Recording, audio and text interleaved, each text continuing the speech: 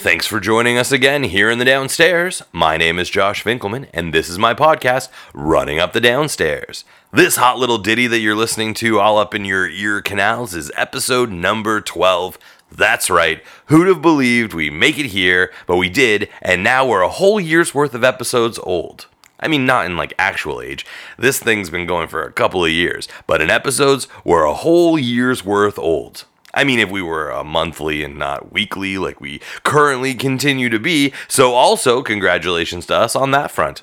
Today, you've got the pleasure of listening to a little conversation I had yesterday with the fantastic Julia Schneider, a good friend of mine, and more importantly to our endeavors here in the downstairs, one of the country's top talent agents. Also worth noting, and also another first for this little podcast situation we've got going on, we're posting this with not even a 24-hour turnaround. That's right, this little 12th episode extravaganza is hot off the presses. Special thanks to Dan Gallia, who stepped up with an impromptu star turn in this week's commercial break. As always, thanks to Ian Campbell for our theme song, and Ted Peters and the Gumbo Ya-Ya for the music underneath the ad break. And now, what you've all come here for, me talking about all of the things with the always intrepid Julia Schneider.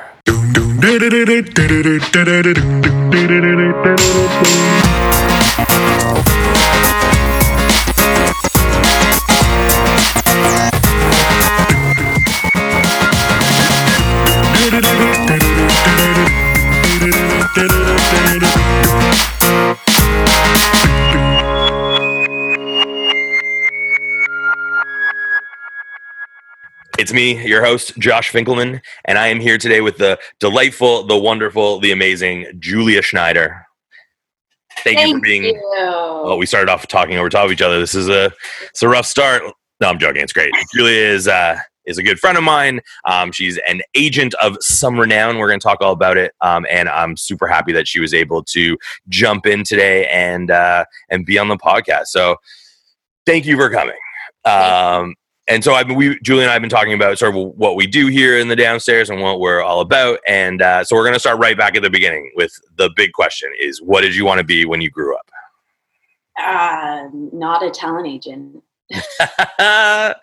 Julia is a talent agent now. So not a talent agent. It wasn't even in the cards. No, and an actor wasn't even. A performer of any kind wasn't in the cards. I wanted to be a doctor. When you were what are we talking, like 12 years old, 13 years old? No, the first sign of any sort of careers were doctors, astronauts, painters. So it was one of those three. Okay. And then that kind of just slowly went downhill because I'm terrible at math. I know that feeling well. I'm very familiar with that feeling. And but I started expanding and started making more of a creative avenue for myself, and my parents really supported that. So it kind of just evolved into the entertainment industry, but I had no intention of ever going there because I didn't grow up in a household of entertainers or performers. You know, they all love the arts, but no one was in the business.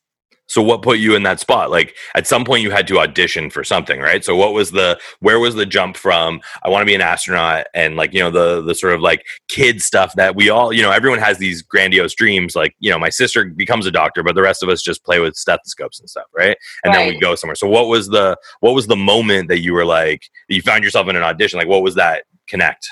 I really needed an outlet for creativity. So I joined a theater troupe out in Thornhill. I think I was, I don't know, probably about 13. Was it characters? It was. See, I grew up in Thornhill. I know those names. So Shari Quallenberg started this amazing troupe for young performers. And everybody was welcome. Everyone, you know, auditioned and got your own little parts, but you would work on it every week, and then you would do a fantastic performance in a beautiful auditorium with all of the things, costume, hair, makeup, all the great things. And I was really young, but I got the lead in it. And she was, you know, the director of the program. And so she said to me one day, "Have you ever thought about acting on television?" And I went, what's that? I don't know. And she's like, "Well, you watch television?" I went, "Yeah." She's like, "Just like that. Those people on television. Do you want to do that?" I went, "I don't know." I was like, So in the at box. 13, Shari Kwallenberg from AMI, which is, still a fantastic company in Toronto, she signed me. And then I was with her for 8 years. So she kind of gave me my first real look into the business, my first experience with a professional agent, getting me work and auditions and filling up my bank account a little bit. It was pretty wild. And I think at that point when I first started auditioning, I wasn't sure what it was going to be like. And I got a job. When the money came in, I was like, whoa, I had fun all day and I got paid. What is this life? Wait, you'll pay me to enjoy myself? Yeah. I feel like that's the dream. It's interesting. Like I never did characters. What year did you start with characters? Ooh. Do you remember? Ballpark. Oh, I mean, 97, perhaps. Okay. I think so. That's because I think that was right around the time where I was like not being an actor anymore. Like I did a lot of like acting from like, I don't know, maybe like 10 to 17, maybe. Like I went on like all of one audition, but I took a lot of like classes and all that sort of stuff. And I remember characters more as a thing that kids at the day camp that I was like the drama specialist went to. Like there were a couple of them were in like this day camp and they would be with the characters group. And I remember being like, there was like I just missed it. Like I feel like I would have been really into it, especially because it was like right near my house. I would have been really into it, but I think it just like, I just missed it. Right. But like for me, I know that there was a moment like of just, childhood, self-esteem, whatever, that I saw myself on camera in a grade 10 communications class at high school. And I went, oh, I'm going to have to be behind the camera. Like I always wanted to make movies, but there was this moment where like my teenage, like low self-esteem just like went, oh, that's not no. Okay. We're going to make these movies and we'll put people on screen. Right. And then I just kind of went the opposite direction. But you were finding success and like people were putting you on camera. So like, was it always a good experience or did you find that like, you kind of stopped enjoying it at some point in time? So, funny enough, after I think my first or second job, I got another job, as one does, but it was the hardest job that I had to that extent because I had to do a Duolingo commercial. I had to do 60 seconds in English and 60 seconds in French. And it was all me talking to the camera. And I had to memorize 2 different languages, 2 different scripts. It was one day a shoot. It was the hardest thing that I ever had to do. And then that was the first day I walked away and went, wow, I worked so hard today. And I feel awful. And I feel like I didn't do a good job. And no money in the world is going to make me feel better. And it's funny because it was one of those things where I really started to look inside and go, how do I really feel about this? And I felt really uncomfortable. And at that moment, I went, maybe this isn't for me. I've done it 3 times. I've tried it out. I thought I was having fun. And now it's really hard. And I don't know if I want to do it. I feel it makes me feel vulnerable and all those things. Sure. And so I can't really quite remember the timeline, but at that point I do remember really considering if this was a thing that I wanted to do. And then I think what happened was I just got another audition, and I kind of forgot about it. And then you just kind of practice and you get into that motion. And so I just kind of continued to stay doing it. It wasn't until about 10 years after I started that, working really hard, going to classes, studying acting, getting on set, but not making enough money to live in my mid-20s. Gotcha. So, trying to find ways to survive. And in my mid-20s, I was kind of a little concerned. So I was like, oh, maybe I have to make a different decision on what I'm going to do with my life. Fair. I think I feel like I've been at that point a number of times. It's like I think it's a very 2000s, like new millennium thing. Like I feel like my mom my dad changed careers a couple times too. So maybe it's not. Maybe it's just an adult thing now that I think about it. Like, I feel like when you're a kid, it always seems so black and white. Like, I know when I was like thinking about schools, you know, it was always like, I'm going to film school, you know, because I want to be a director. That's what I want to do. I know I was so like laser focused on it. And then, I mean, I lost my dad when I was applying. So it became, rather than being laser focused, it just became the only thing that I knew for sure at that point. And so I went with it. But I know I look back on it now and I'm like, I'm the person that I am because I went through those experiences. But I always wonder, like, you know, if someone had taken me aside at that point and said no, like, I mean, they did, but like if I had listened to someone taking me aside at that point and being like, hey, you can still do that, but you'll be more successful at it if you have more behind it, potentially, something along those lines, right? And then what my life would have been like had I just done a Bachelor of Arts or whatever it was, right? And so do you ever like think, because you obviously had that moment where like you're not making enough money to be comfortable or whatever it was that like prompted you to sort of not stop auditioning, but maybe veer in a different direction. Do you ever look back on that? I mean, especially now in your current circumstances and think like, knowing what I know now, could I have gone, like, what if I had veered left? I feel like when I made the decision to become a talent agent, I got a lot of information behind the scenes and how the business works. It's not all kosher. So if I had made, if I, what is the saying? If you, what you know now. If I knew then what I know now. Yeah. Something like that. Yeah. I'm sure there's a saying there, but I think that's like, I never get sayings right. I'm always notorious for mixing them up or making them sound ridiculous. So I prefer sayings that are a little bit off, like just getting them a little bit wrong. I think that's the ideal way to use a saying. So as you were. But what I know now, if I knew then, I would not have become an actor. Interesting. Like from jump, you would have like been like, hey, young Julia, don't do it. Yeah. Interesting. I mean, that doesn't, I don't know if I'm just, I mean, given the nature of the world, right? That like the last 5 years and all that sort of stuff, like I can understand. I think there's an easy connection to being like, oh, I understand that. Not that it's necessarily because of the same things, but I think Hollywood has become this sort of darker place now, even though it's, you know, like light and happy and, you know, movies and all that sort of stuff. But I think like as we get, you know, further into the future and start realizing how things are done, and all of a sudden, like, you never want to see how the sausage is made, you know, I think that's a saying, that's the right one, you know? And I think now that we get to see it more, it's a little bit, so yeah, that's interesting. But do you find that you and we're going to get into how you got to be an agent and like all that sort of stuff.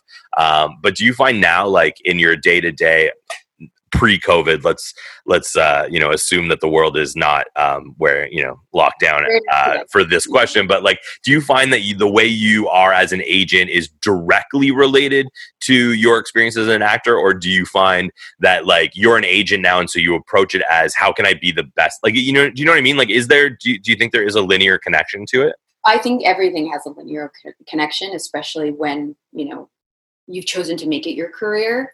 You have to be passionate about it. You have to sit with it. And I think that my segue from acting into representing talent was very easy to a certain degree because I understand the lingo, you know, how it is to be a performer in front of a room of people that you don't know, that you think are against you, thinking that they are not against, that they don't want you to get the part, you know, that they are your enemies, but really what it is it's a collaborative space and camaraderie. And I think I'm kind of segueing onto something else. But that's segue away. That's what they're for.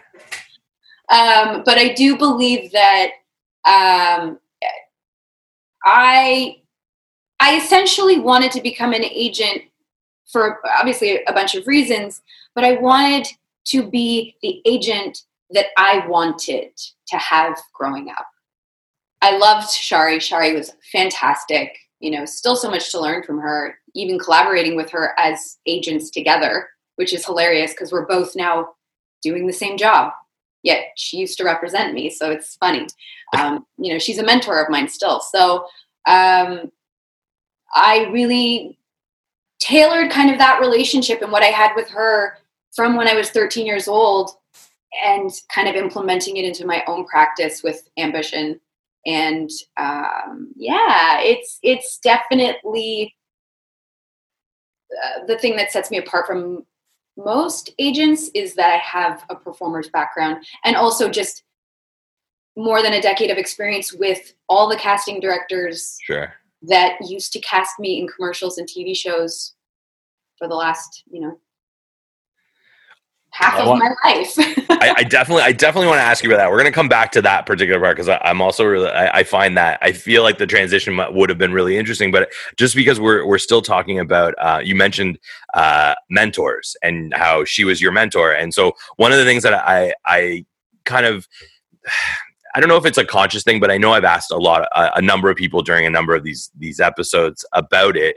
And I have this sort of personal theory that the idea of a mentor can be both a really great thing, and if you have one, you're super lucky to be able to benefit from that, but it can also be something that holds you back a little bit. And I always felt like, because I never had someone that I would specifically point to and say that person was my mentor, right, that it's a little bit, not to say harder or not harder, woe is me, and or any of that sort of stuff, but just like the pathway to wherever you want to go becomes different because you don't necessarily know where the road is, you don't know what doors to open, all that sort of stuff. And when we were talking about how you listened to my previous episode with Trey, and so I was asking her about it as well because she has these three dudes that she works with who she considers her mentor, and they've sort of not open doors for her, but shown her where the doors that she can open herself are, right? Mm-hmm. And so you talk about Sherry as a mentor. Do you know what I mean? Do you think that do you see that difference between, like, because you're seeing a lot of creative people, right? You're seeing a lot of successful people to some degree. So like in your position, because you kind of have this, I guess, overarching look at a lot of different types of folk. Do you think that mentors are something that are important or not important, right? And also, do you ever see yourself as a mentor to other people now that you have sort of progressed to this stage in your career? For sure. I believe it is important to have mentors. I mean, we lead by example. And we follow as well. Sure. So I think that, again, I contribute all of my success as much as I have a very good driven focus and work ethic. You can't do it without a team of people, and that team will revolve and change and throughout the entire years of your life, and specifically career-wise. Yes, Shari was the first person that I was introduced to in the professional business of acting. So yeah, automatically she became a mentor because I looked up to her. She had all the knowledge and I wanted to learn. However, I was really scared of her because she was so good at her job and very quick and, talked really fast and just got to the point, just got the work done. But I was 13 and I was just learning. So something like that, as much as I say she's a mentor, she also taught me things that I don't want to do or involve in my practice. She's specific on how she is, right? It's just her. And for me, that's not me. So I know that I'm not going to be that way. And so automatically my ability to take what she's given me and change it and adapt it for myself. I thank her for that. Again, same with my business partner, David Ritchie at Ambition. He started the company about 15 years ago. I joined him just over 10. And we built the company together. He taught me how to become an agent. He taught me how to talk to clients, kind of relate, just be more business savvy. Again, another great mentor of mine. And I have so many of those people now after a Rolodex of 10 years that I can reach out to. And, this is also something we can probably get into, but producing is the next thing that I want to get my hands into more. As much as I still have my career, my roster, and I love my company, I still want to do something else. So now I'm reaching out to all my producer friends and going, hey, can I take you to dinner? And you can just tell me what you do every day and how I can get into this. So those are my new mentors. So I feel like we all need to have strong role models, influencers, support. We really need to surround ourselves with like-minded individuals who can champion you and raise you up. So again, you don't have to know them, but if you see somebody and you like the way that they work, or you it inspires you some way, I mean, I say that's as good as anything for mentorship. No, absolutely. It's funny. I feel like it's weird. I feel like, young Josh, like teenage Josh, like just had this idea. And I think it's probably, I don't know if it's an age thing or if it's a time of, when he was thinking these things. But I think there was a point where you're like, you're not supposed to seek out a mentor. Like you're supposed to find a mentor, like I had this idea of it being like, I'm going to find someone and they're going to be like, I'm going to take you under my wing. You know what I mean? Rather than me being like, hey, I love what you do. Take me under your wing. Like there's something about asking people for things that I've never really enjoyed very much, which I mean is a whole other bag of worms. But would you say that like the best advice you can give someone for that perspective would be to like, don't wait for it to happen, to go and like, approach, let's say you, for example, someone wanted to get into agenting, you know what I mean? Like if they reached out and said like, hey, I want to take you out for dinner so you can tell me how to do it. Like, is that something that you are super like responsive to, or is it something that you're like, I'll do it on occasion? You know what I mean? Like what's your approach to... Again, so your second part to the question was, do I find myself to be a mentor? And I am by default, I think, because, when you run a company, you've got clients and they look up to you and you got to work with them. And then you've got young, budding, newbies kind of coming in and wanting to get into this whole industry. Yeah, I want to be the person that I didn't have at that stage. I want to be accessible for people, because I didn't feel like I had that ability and that room for that. So, Sure. I love when people want to talk about it, because it's literally an easy topic for me to discuss because it's been in my blood for my entire life. And it's such a natural and comfortable place for me to be that I will give it all. I will give it all away. I'll tell you. Book. I mean, you're here, so right, like you're living that. Well, let me ask you another question about because Julie and I are friends. We've known each other for actually a really long time. Strangely, we discovered, but we won't go into that story. But we've known each other for a long time, and one of the things that I find really interesting about you, it's like it's a quirk, but it's not a bad thing. But you refer to your clients as friends and people I work with, right? Which I think is really interesting, because I always would expect it to be the other way around, that you would refer to those people as clients, right? And so there are a lot of times where you're like, oh, I'm, I have to go talk to this friend of mine, or I'm having a meeting with this person. And I'm always like, there's a little part of me, and I never want to bug you about like, business or whatever, but I always wonder, there's always a part of me being like, wait, is she going to like a business meeting, or is she hanging out with friends, or is, you know what I mean? It's one of those things where I'm always like, this lady gets to work with her friends, and that's really kind of something that, I mean, I work with my friends too. I think we all make friends where we work, but I always find that really interesting. And do you think that's is that a conscious and intentional decision that you're making, or is that just how you naturally refer to people? Good question. One thing about me, I really like, actually, no, I want to start that again. Hey, look. I don't even know where to begin with that. I won't lie to you. Take your time. I've been sitting on that question for easily a month and a half. So you refer to your clients and your and the people that you work with as, let's say your clients. You refer to your clients as friends, and yeah. Yeah, I refer to them as clients all the time. I have our company is a small boutique company of about 80 actors. And then there's probably about 10 writers, 10 directors, very small company of 100. 5 employees.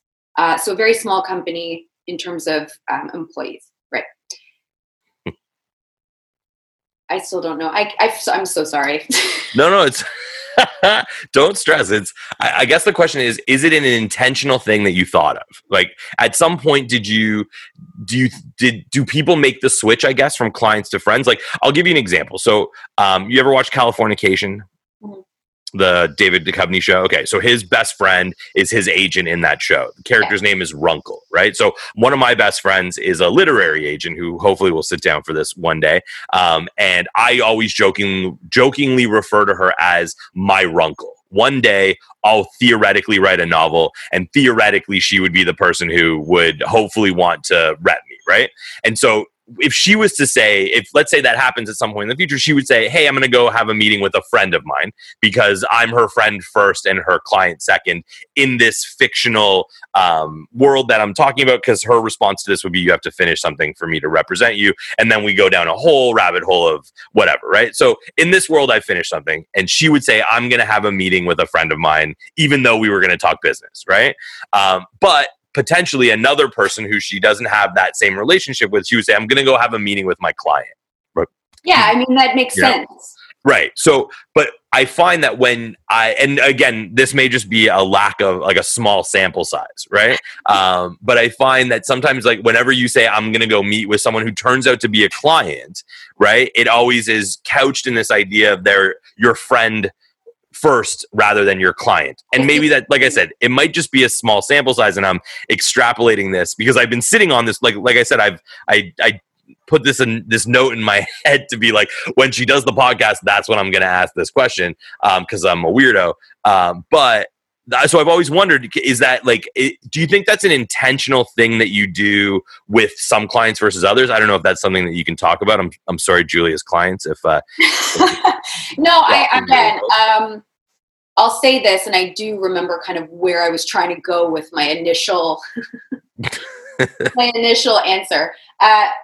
I am a very loyal person by nature. I find that if you join my tribe, you're going to be in it. Unless something happens, shit happens. Get it? Sure. But for the most part, I say that I've known most of the people in my life for 10, 20, 30 years. I don't tend to have I have a very large network, but these people that you meet, you're usually in my life forever. Somehow we run into each other somehow. So I find that when a client comes to me, regardless of if they've got tons of credits or if they're a nobody just starting out, I treat everyone equally. And again, with that same loyalty of, we're in this together. As long as this relationship continues to communicate and be great, we'll see what happens. And again, you can't really get those friends out of your clients until they give you the same loyalty and the same friendship and the same respect. And so it really comes to two people to make that friendship. It starts as a business relationship, but again, the people that I refer to that are my friends, that are now my clients, used to be, they are my clients only. So again, the people that I do speak of that way are my 10 plus year loyal. You don't even have to be 10 plus year. You can be 5 plus year. I don't care. But as long as you are on the ambition team and I'm on your team and we work together, I think it's just a natural progression, right? You build a life together, just like a relationship. Right. So that, to answer your question, the people that have been in my life for a very long time that, we have great love for, they are probably more my friend than a client at this point. So let's draw that out then and take it to sort of backwards a little bit and say, what's more important for you when you're looking at someone to represent? Is it talent first and connection / personality / fit second? Or do you think this person's super talented, I want to represent them, but oh God, I can't do, I don't want to be it. You know what I mean? Personality fit isn't there, whatever it happens to be. So what I tend to do, just even with submissions, to kind of break this down, if someone blindly submits to the agency, it goes through circulation, then it will come to me if it seems like it's something that I might be interested in. If it goes beyond that, and I'll ask for self-tape, an audition, a demo reels, just stuff. And then if I like them from that point in terms of talent, what they have, I need to meet you in person. Right. Because if you sit on my couch and you don't say anything when I ask you questions, or you have a nervous tick, or you, I don't even know. What? Or if you were really late to the appointment, mm-hmm. There's so many different things to learn about a human that you can't really learn unless you have that face-to-face conversation. And a lot of the times it doesn't really procure a signing after that meeting. I don't know if that answered it. No, totally. I definitely see where you're coming from, and I find all that stuff really interesting because like ultimately it comes down to a connection, right? Like you either connect to their work, you connect to the person, or you connect to both at the same time, right? And I guess I was just sort of curious if there are time like if you like is the ratio higher to like if someone sits down on your couch, let's say you get to that point, you like their work, do you find that you're more likely like if they get that's more of a what do you call it like a final step, like that's the last stage. Like if you get to the couch, you're basically there, just don't fuck it up. Or is the couch like a sort of an integral, leg of the triangle or whatever? You know what I mean? Yeah, no, the couch isn't the last stop. Okay, so what is the last step? We have a very vigorous process at Ambition. The next step after the meeting is to discuss with my team because again, most agencies work independently of each other. Within an office. So you can have one office under one name and there's 14 different agents.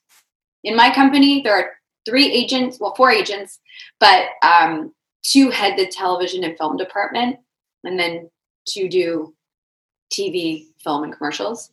So it's a really small company and we all work together. Whereas another company, if that one person comes in, it's that one agent's job to cover that one person. The whole company, those 14 other agents don't care about that one client because it's just for that one agent, if that makes sense. So my company, you've kind of got 4 agents working for you. So it's a little bit more managerial and less of like just throwing spaghetti at the wall, if you will. Right. So it's more of a group decision. Like the couch isn't the final call because you might like someone and then the team doesn't want to take them on.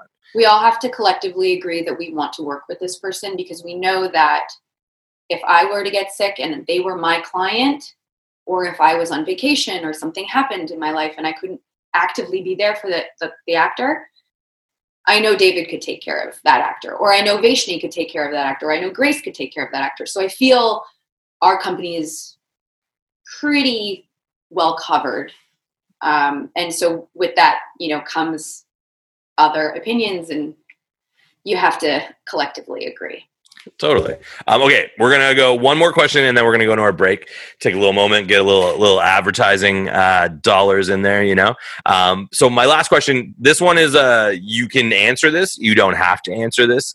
Either way, we're gonna go into the break on this question, which is okay. So you can answer either side of this. Is there someone that you were super into working with that you could not get past your team? / is there someone that you were super into working with and then tanked it somehow? Is there a good, like, you know what I mean? Like, is there a good story in terms of, you like see a commercial for a movie and you're like, shit, I knew they were going to be huge. And then you call up David and you're like, guess who's in a blockbuster? You know what I mean? Like, is there a name like that? Or can you tell me a name that where you were like, oh man, that guy was amazing in that. And I was like, we were gonna sign him. And then, he threw up in my office or whatever it happened to be, Oh man. You know what? I'm lame because I don't really have great stories. Not true. Not true at all. I've heard them. I've heard some of them, and I will. On this podcast that is here to celebrate your amazingness, Julia, I am not going to let you be humble about your stories. But no, I will say that, there have been tons of people that I've been wanting to work with that I never got the opportunity to. And, some people have said yes to me verbally and never signed on the dotted line. It's shady. Can't say that Who's the one that got away? You don't have to say how they got away, but is there a name on that list where you're like, every time they're in you're like, oh, that could have been my client. Oh man. Yeah. There's so many. I'll give you one chance. You don't have to, we're going to go into a break regardless, but is there a name that you can be like, I almost represented it? No, I know because nobody knows who they are. I think they're fantastic, but nobody knows who they are. Interesting. All right. It's good. Yeah. All right. You heard it here first, guys. Without Julia Schneider, you're not going to succeed. All right, with that, we're going to go into a break. If you're at home, folks, do whatever you want. You can pause it. You can go to the bathroom. You can make some coffee. We're going to take a couple minutes, probably make a coffee or something. And then we're going to come right back after this word from our sponsors.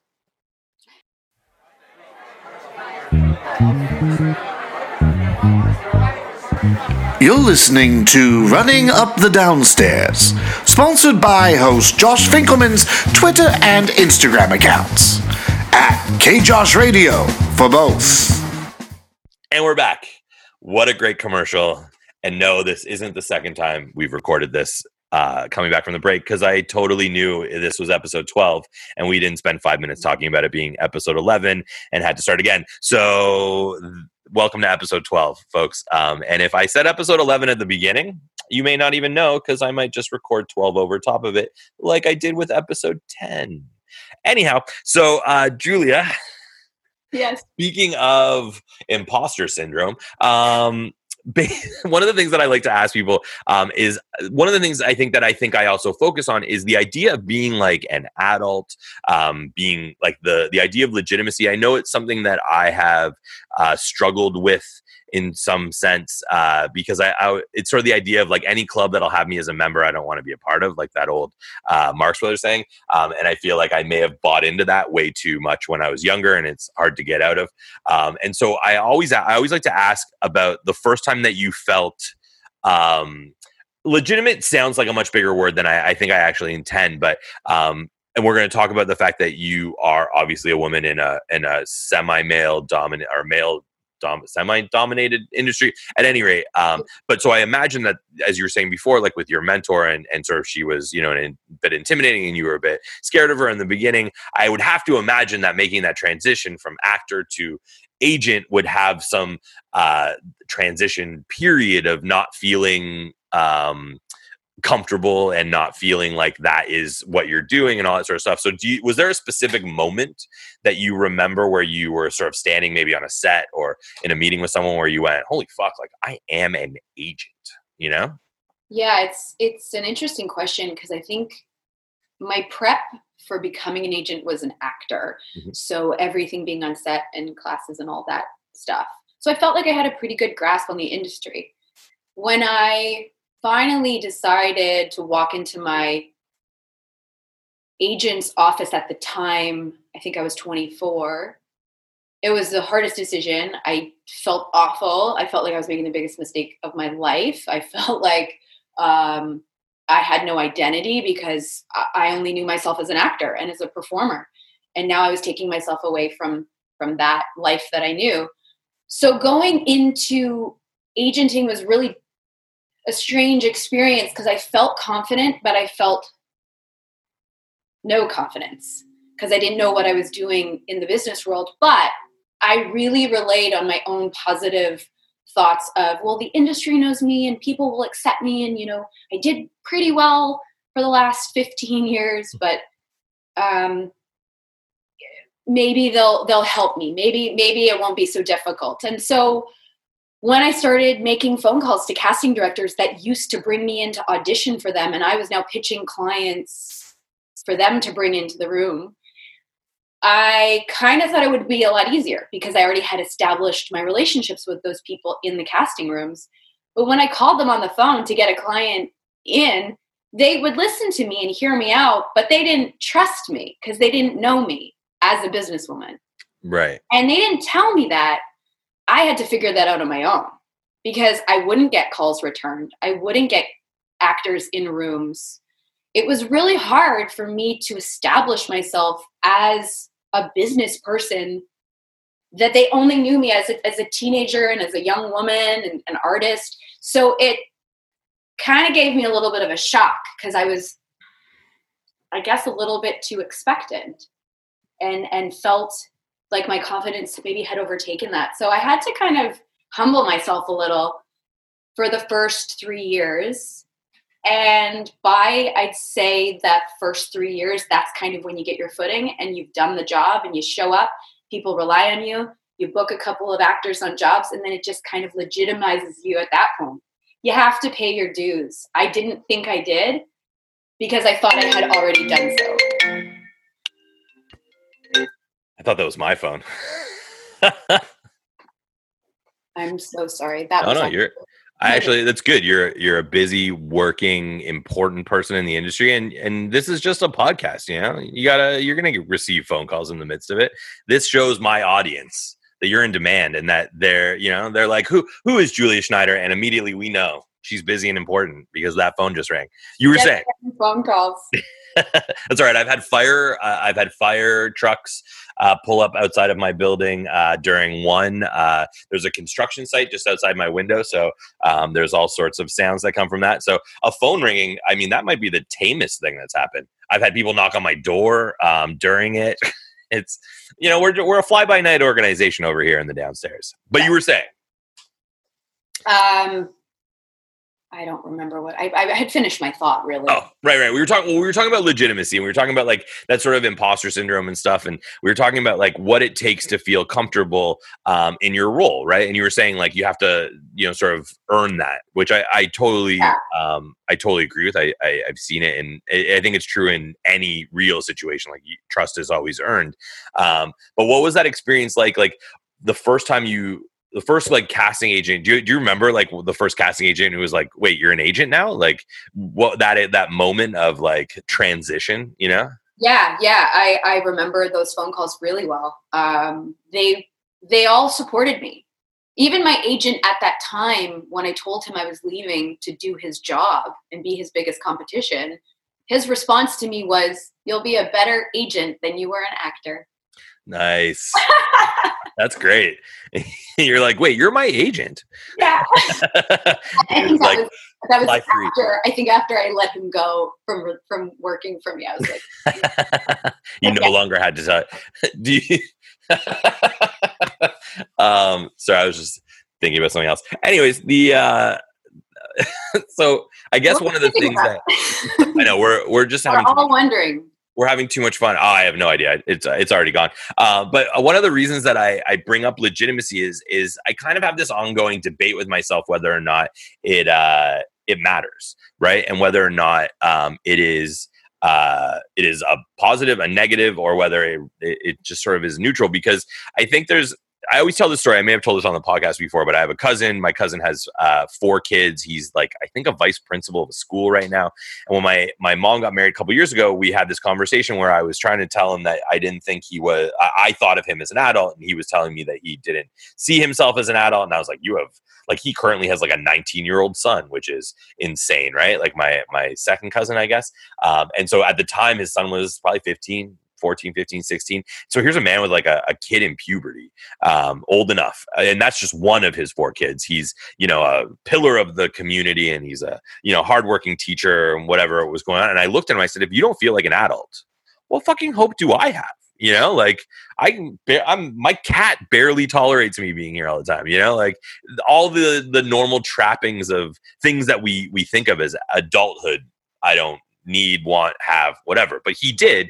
And the idea of him not feeling like an adult kind of blew me away a little bit, because I was like, well, do any of us feel like an adult? And even if we do, does it matter? Right. And so I that's why I always ask the question, because I wonder, A, is it something that I think people are aware of in that sense? Do you know what I mean? Like, and B, is it something that you feel is useful or not useful? Do you know what I mean? Like, do you think that if someone's coming in a new situation, do you think that they would succeed more or less if they feel confident? Or do you think that they work harder? Not confident, but feel comfortable, let's call it. Or do you think that, like it's important to be in that situation, to be fresh, to have to earn that trust? I think anything new that you're trying, you have, again, kind of fuzzy on the question, but that's probably my fault. Think of it this way. Do you think that it's the value of struggling to earn the trust of people in your industry, right? Rather than like, I would assume that some people come into being an agent and they're just immediately embraced for whatever reason. I see what you mean. And it's like, hey, this person's an agent and the industry sees them as an agent, and there's no real, the struggle is being good at it rather than being taken seriously. No, I mean, I think if I'm specifically speaking of Canada, the agents in Canada are very different than the agents in Los Angeles. So I'll speak about Canada. Confidence is key, but you have to play by the rules in the Canadian market. And I don't know why we have rules in the Canadian market, and I don't know why the casting directors or producers or directors have a certain way of wanting to do the job in Canada, but it's far different than Los Angeles. So when you're specifically talking about an agent coming into any company in Canada and being just accepted, it doesn't happen.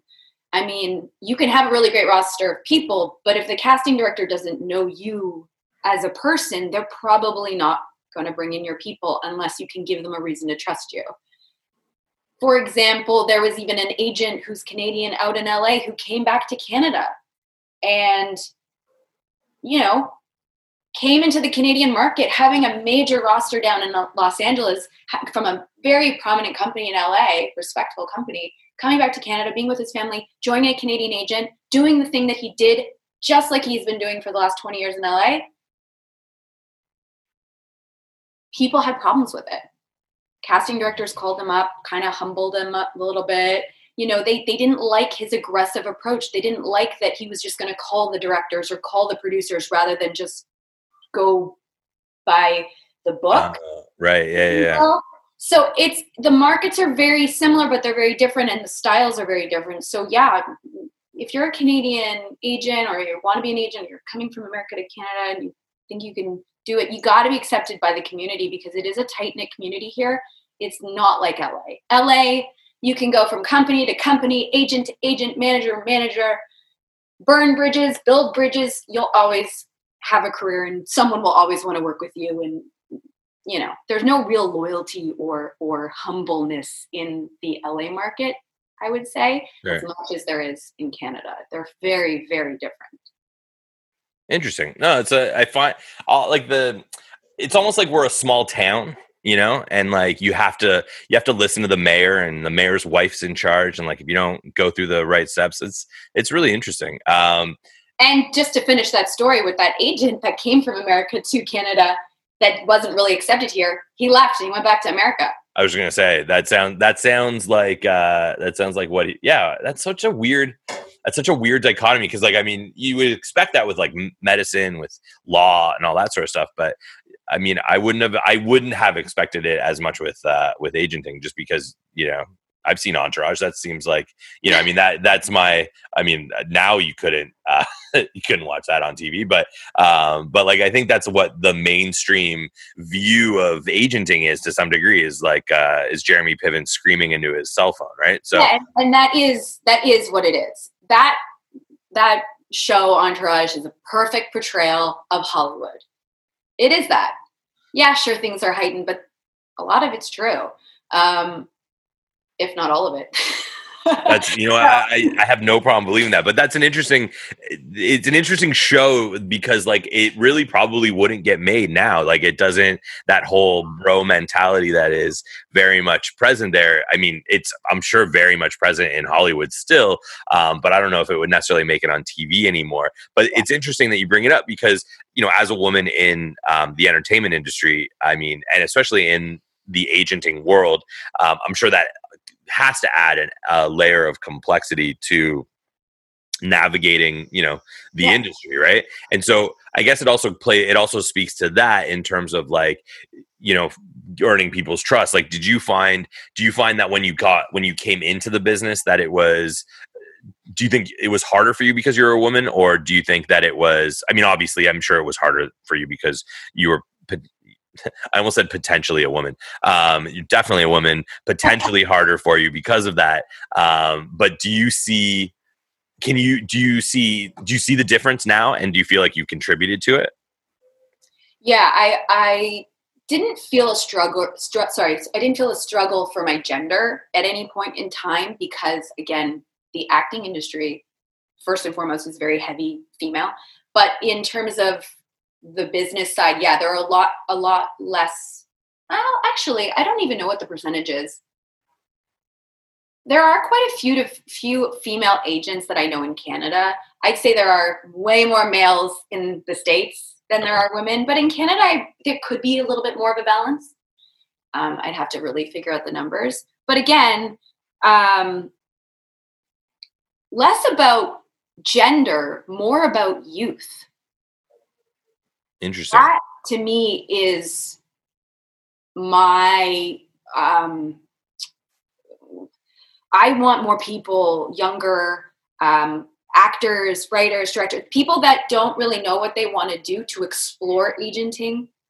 I think we need a lot more passionate, coherent agents for actors, because really we are the only advocates for these struggling artists to get seen.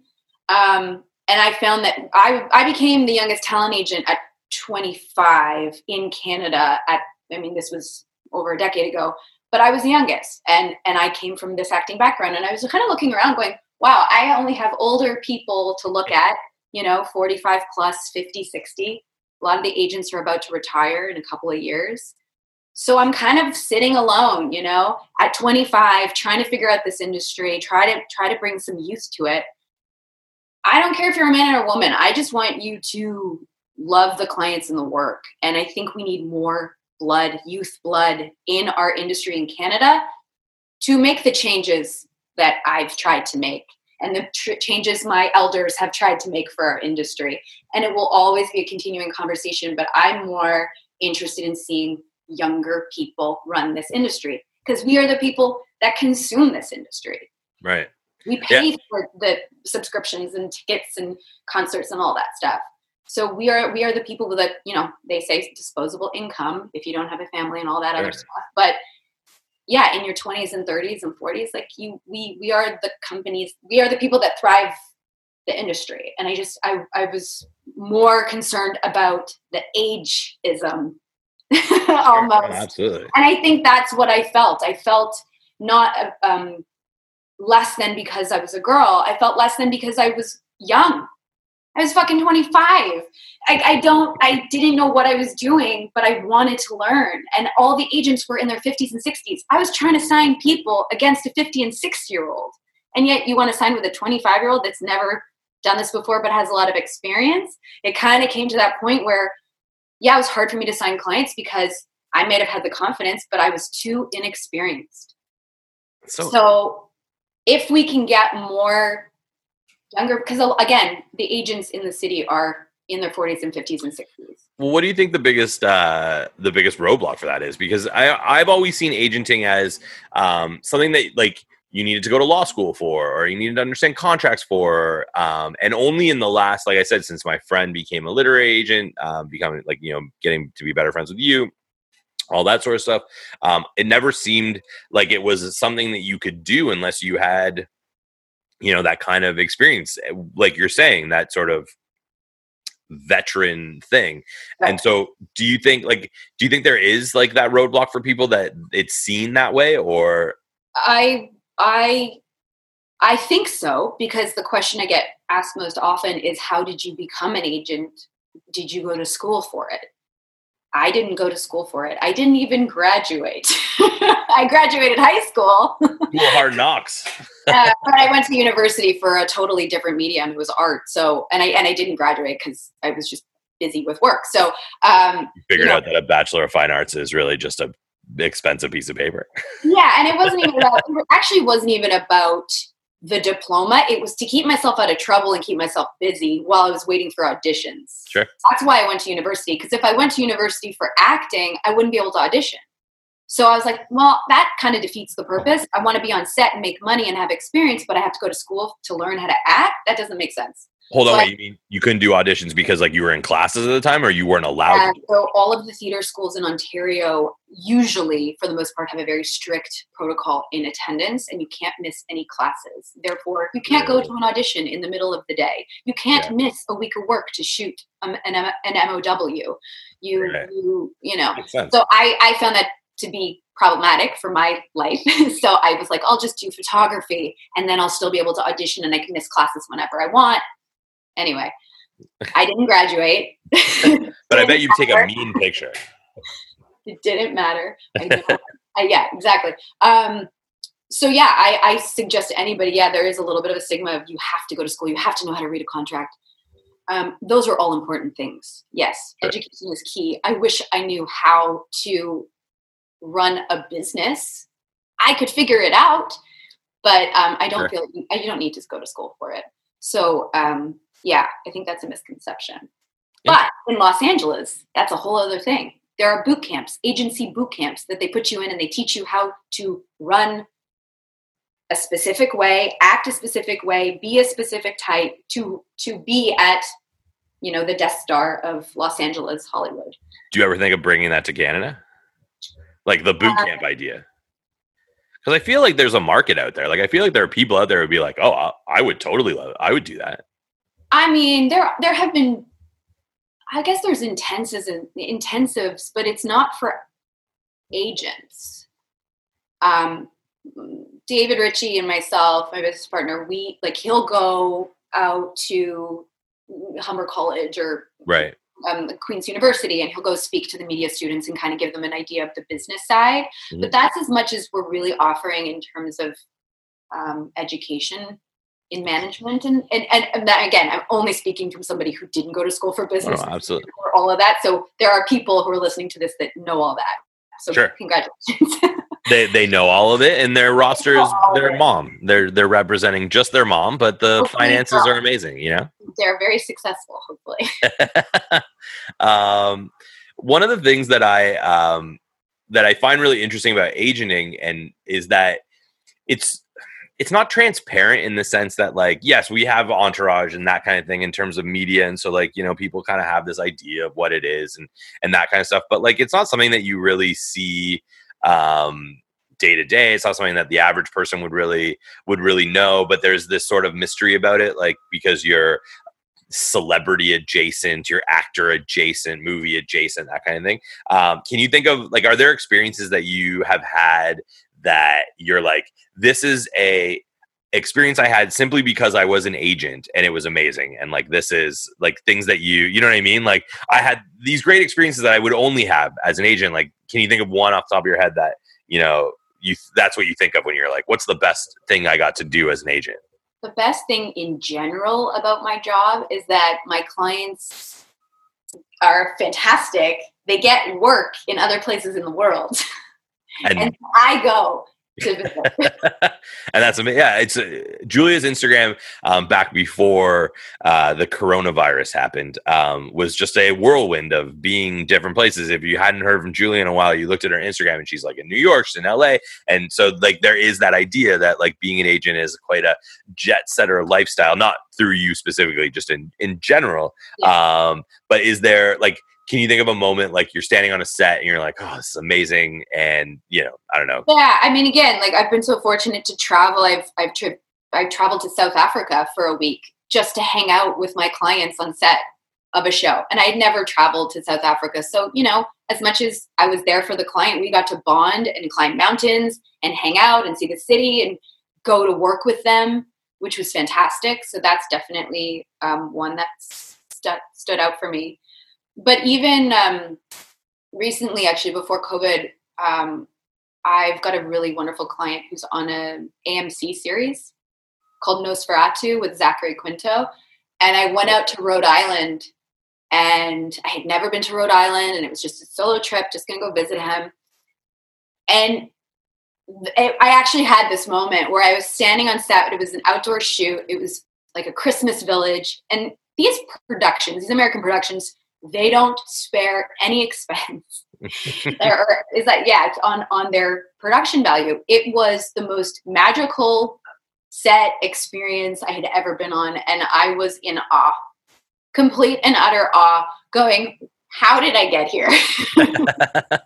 How am I standing on this set in Providence, Rhode Island with like Zachary Quinto and my client from Canada, just chilling and hanging out and talking to people all over the world and just, meeting everybody on those sets. I think I have those moments when I feel personally responsible with the client's journey as to getting there. And the client that I'm speaking about specifically is Jonathan Langdon. He's this fantastic comedian, hilarious, but he's on a dramatic TV series for AMC. And it's the last thing I probably would have ever thought he would have got. But the character is him, and he's wonderful, a fantastic actor. But yeah, that was definitely a moment where I was like, this is the kind of stuff I want. I want to work on high budget Hollywood projects with notable actors. I want all my Canadian clients to work with them because the people that I hire deserve to work with the best. Right. So I want more of that. I want more of that for all of my clients. So one of the things, speaking of your Instagram, one of the things that kind of blew my mind a little bit, not because I was surprised that you were involved, just that I didn't know you were involved, was High Fidelity. And all of a sudden you were on the High Fidelity red carpet on Instagram. And I hadn't watched the show, but I had been waiting because, like, I love that movie. I love, what's her name? Zoe Kravitz. Yes, whose name I can't remember, but I love her. I got you. And I was like, thank you. I appreciate that. I was really excited to watch it, and I hadn't seen it yet. I've now seen it. It's amazing. If you haven't watched it, you really should. But all of a sudden there you were on that red carpet for High Fidelity. And it made me think, like, I have this weird thing where I feel a great sense of pride in places that I've had no responsibility whatsoever. So, like, you know, over the break, I was mentioning to you how one of our mutual friends, Pat Thornton, is someone who I want to have on the podcast. No one listens to this, so he's probably not listening, but he's going to get a message saying, "Hey, I want you to be on the podcast." And I haven't known Pat for that long, couple years. I know him through our also mutual acquaintance, Dan.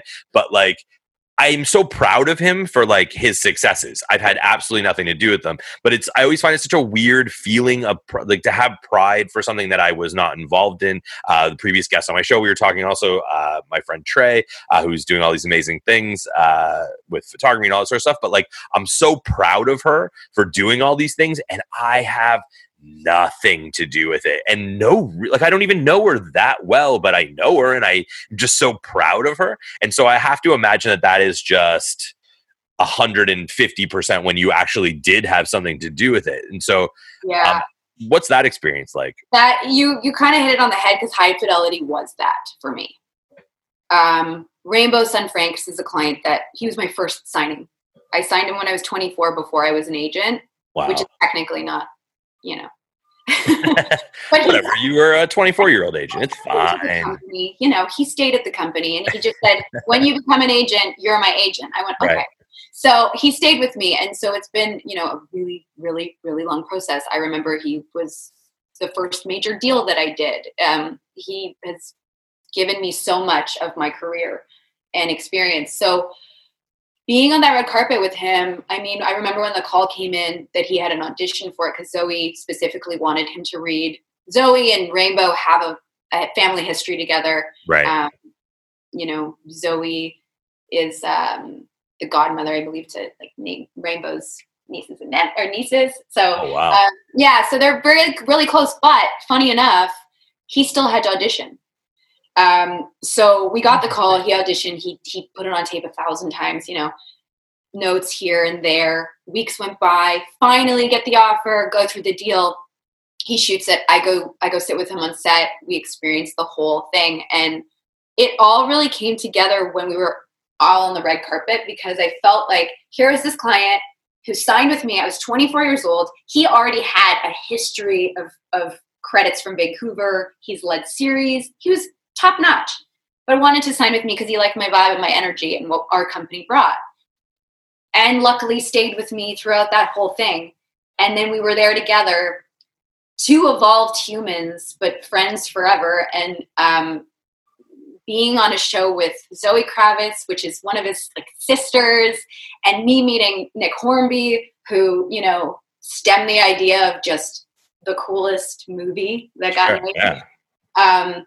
Again, the whole story and everything, the story itself for High Fidelity speaks obviously to me in a different way. So I was very emotional. It was a very weird, surreal experience, turning left, right, seeing all of, you know, the who's who of New York City in one room and just being here. But the best part of it is that I got to be there with my friend Rainbow, who is my client. And again, that goes back to the story of, he's my friend. Right. Now, and a client. Right. It's yeah. I mean, I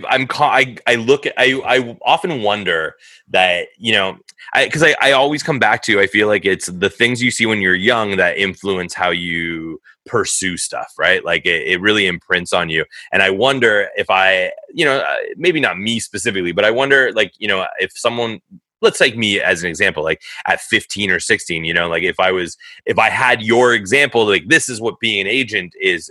I mean, I'm old now, but like, I look at it, I'm like, oh man, that looks great. I would love, why didn't I think of that? Like it's another one on the list of things that I go, oh shit, if I had known that was an option, I probably would have thought more about it. You know what I mean? It's an option. It's still an option for you. Okay, look, if you're going to hire me based off of this podcast, I mean, we'll talk afterwards. So leading into that, from that moment of standing on and feeling pride over all this sort of stuff, this may be one of those questions that is a little bit too vague, but just out of curiosity, we were talking about what it's like to be an agent, what people think of as agent, what an agent is. Can you think of something that is your most agent moment? Like, if that makes sense, like, something like a moment that you were like, that was an agenty thing to do. Like, what was your most, like, you were yelling at a producer on behalf of a client, or you were like chasing someone down to get someone hired, or, like that kind of thing. Like, have you ever had a moment where you just went, holy fuck, that was so agenty? You know what it is? It's negotiation. So I feel like if I use it on a daily basis. Are you? And I don't say it's not manipulation. It's negotiation. I feel like it's weird. Being an agent, you have to be business minded, and then there's Julia. So there's two versions of me. And I find that sometimes in my personal Julia life, my agent comes out. Yeah. And that's my ability to negotiate and get what I want in fairness. And I use it for my personal life, but like, I don't know that I'm actually doing it. I'm not conscious about it, but I have friends that will stop me and be like, can you just become Julia again and not agent Julia? Because I can get very caught up in the two versions of myself. Are you, so just because I have one more question after this, we're gonna bring it to the home stretch, but that was super interesting and I want to know more. Are you what kind of a negotiator are you? Are you like a hard-nosed, like, have you ever done this move where someone offered you something and you turn to your client and said, we're leaving, and then the client's like, oh my God, we can't leave, I want that deal, and you're like, just trust me, and then when you get to the door, they're like, no, we got a better deal? Like, have you ever had that moment? And I wish things were done in person, because I think we would have so much more leverage. No, everything is done over email and phone, so there is no personal touch. It is hard so basically you'll get an offer, you'll send it to the client, it's phone call, email, whatever. Right. I'm a negotiator of saying you should pass. I am one of the agents that will say you should pass. David is the same. Not every agent is like that. They are more about, we need the money, we need the work. Right. Let's just do it. I'm not that way. I'm not desperate. My clients aren't desperate. They're commodities. So I try to remember their value. Again, not everybody can say no to their offers. You have to have some sort of status at that point to be able to do so. But once you are there, say no, because you will get respect. In terms of negotiation, I think I just remind clients of their worth. And a couple of times, most occasions, you call their bluff. But the truth of the matter is, there are tons of actors and there are tons of desperate actors that will literally sell their soul just to do anything. So if my client says no, they have to be okay with knowing their rival could probably get the role, Right. They might just take it at a lower cost because they need it, or they have a house payment to make, or, people have different reasons for doing jobs. And so, the negotiation thing is a tricky one, but it's not as glamorous as you make it seem. Like, no, don't leave. I promise I will pay you everything. I have a very vivid internal imagination. And regardless, that's how I picture what you do.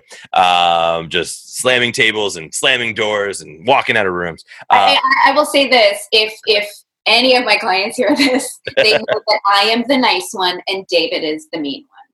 So Okay, that doesn't we're surprise the me. yin and yang. I'm usually the one that's coaxing, everybody being like, okay, everyone's fine.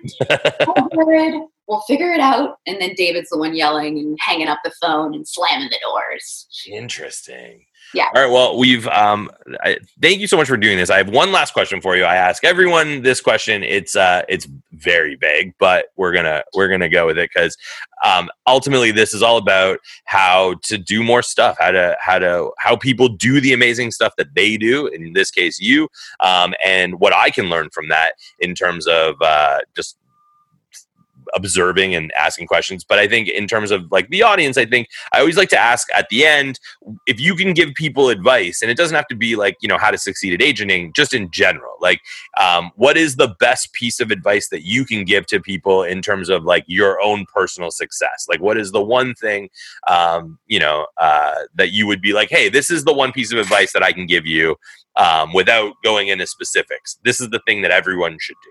Yeah, I mean, again, you can go in so many avenues, but I think the biggest thing is surround yourself with people you respect and admire, and just build a really good community. Build a really solid, loyal foundation of creative people that will help you build and grow and get you where you want. I am nothing without all the people I've met and that have given me opportunities and given me advice. Like, I'm so thankful and grateful for those people, each and every one. Well, I can't speak for everyone, but I'm going to. And we are also very grateful for all those people because they brought you. Oh, man, we were really bringing it home there. It was like a home stretch. Everything was great. And then I just had to go and ruin it. No, I'm joking. It was home run. The whole thing. No, but that we are thankful that they were able to get you here because we were all learning a lot from you. And I think you're fantastic and you're doing great things. And I'm constantly impressed. So wow. Thank you so much for being on the podcast. This is episode 12. No matter what I said at the beginning, this is our year anniversary. I've been doing this podcast for 2 years, and we finally hit 12 episodes. Yay! So it only took a global pandemic, but thanks for being here for our year anniversary episode. That's pretty cool. My pleasure. We're a year of episodes old. So thank you very much for that. We're going to have you back at some point in the future once we'll let enough time go by so that you have new stories to tell us. But we always want to check in with our friends. Also, and if I ever post the video from this interview, you'll be able to see the dope t-shirt that Julia is wearing. I'm not even going to describe it to you. I'm going to let you imagine. It is just a black t-shirt and it's got a thing on. It's amazing. And if you ever see the video, girls. yes, that's who she got it from. And if they could get me one, I would really appreciate it. But from the downstairs, this has been episode 12. My name is Josh Finkelman. Thank you, Julia Schneider. And that's us for today. Thanks, guys.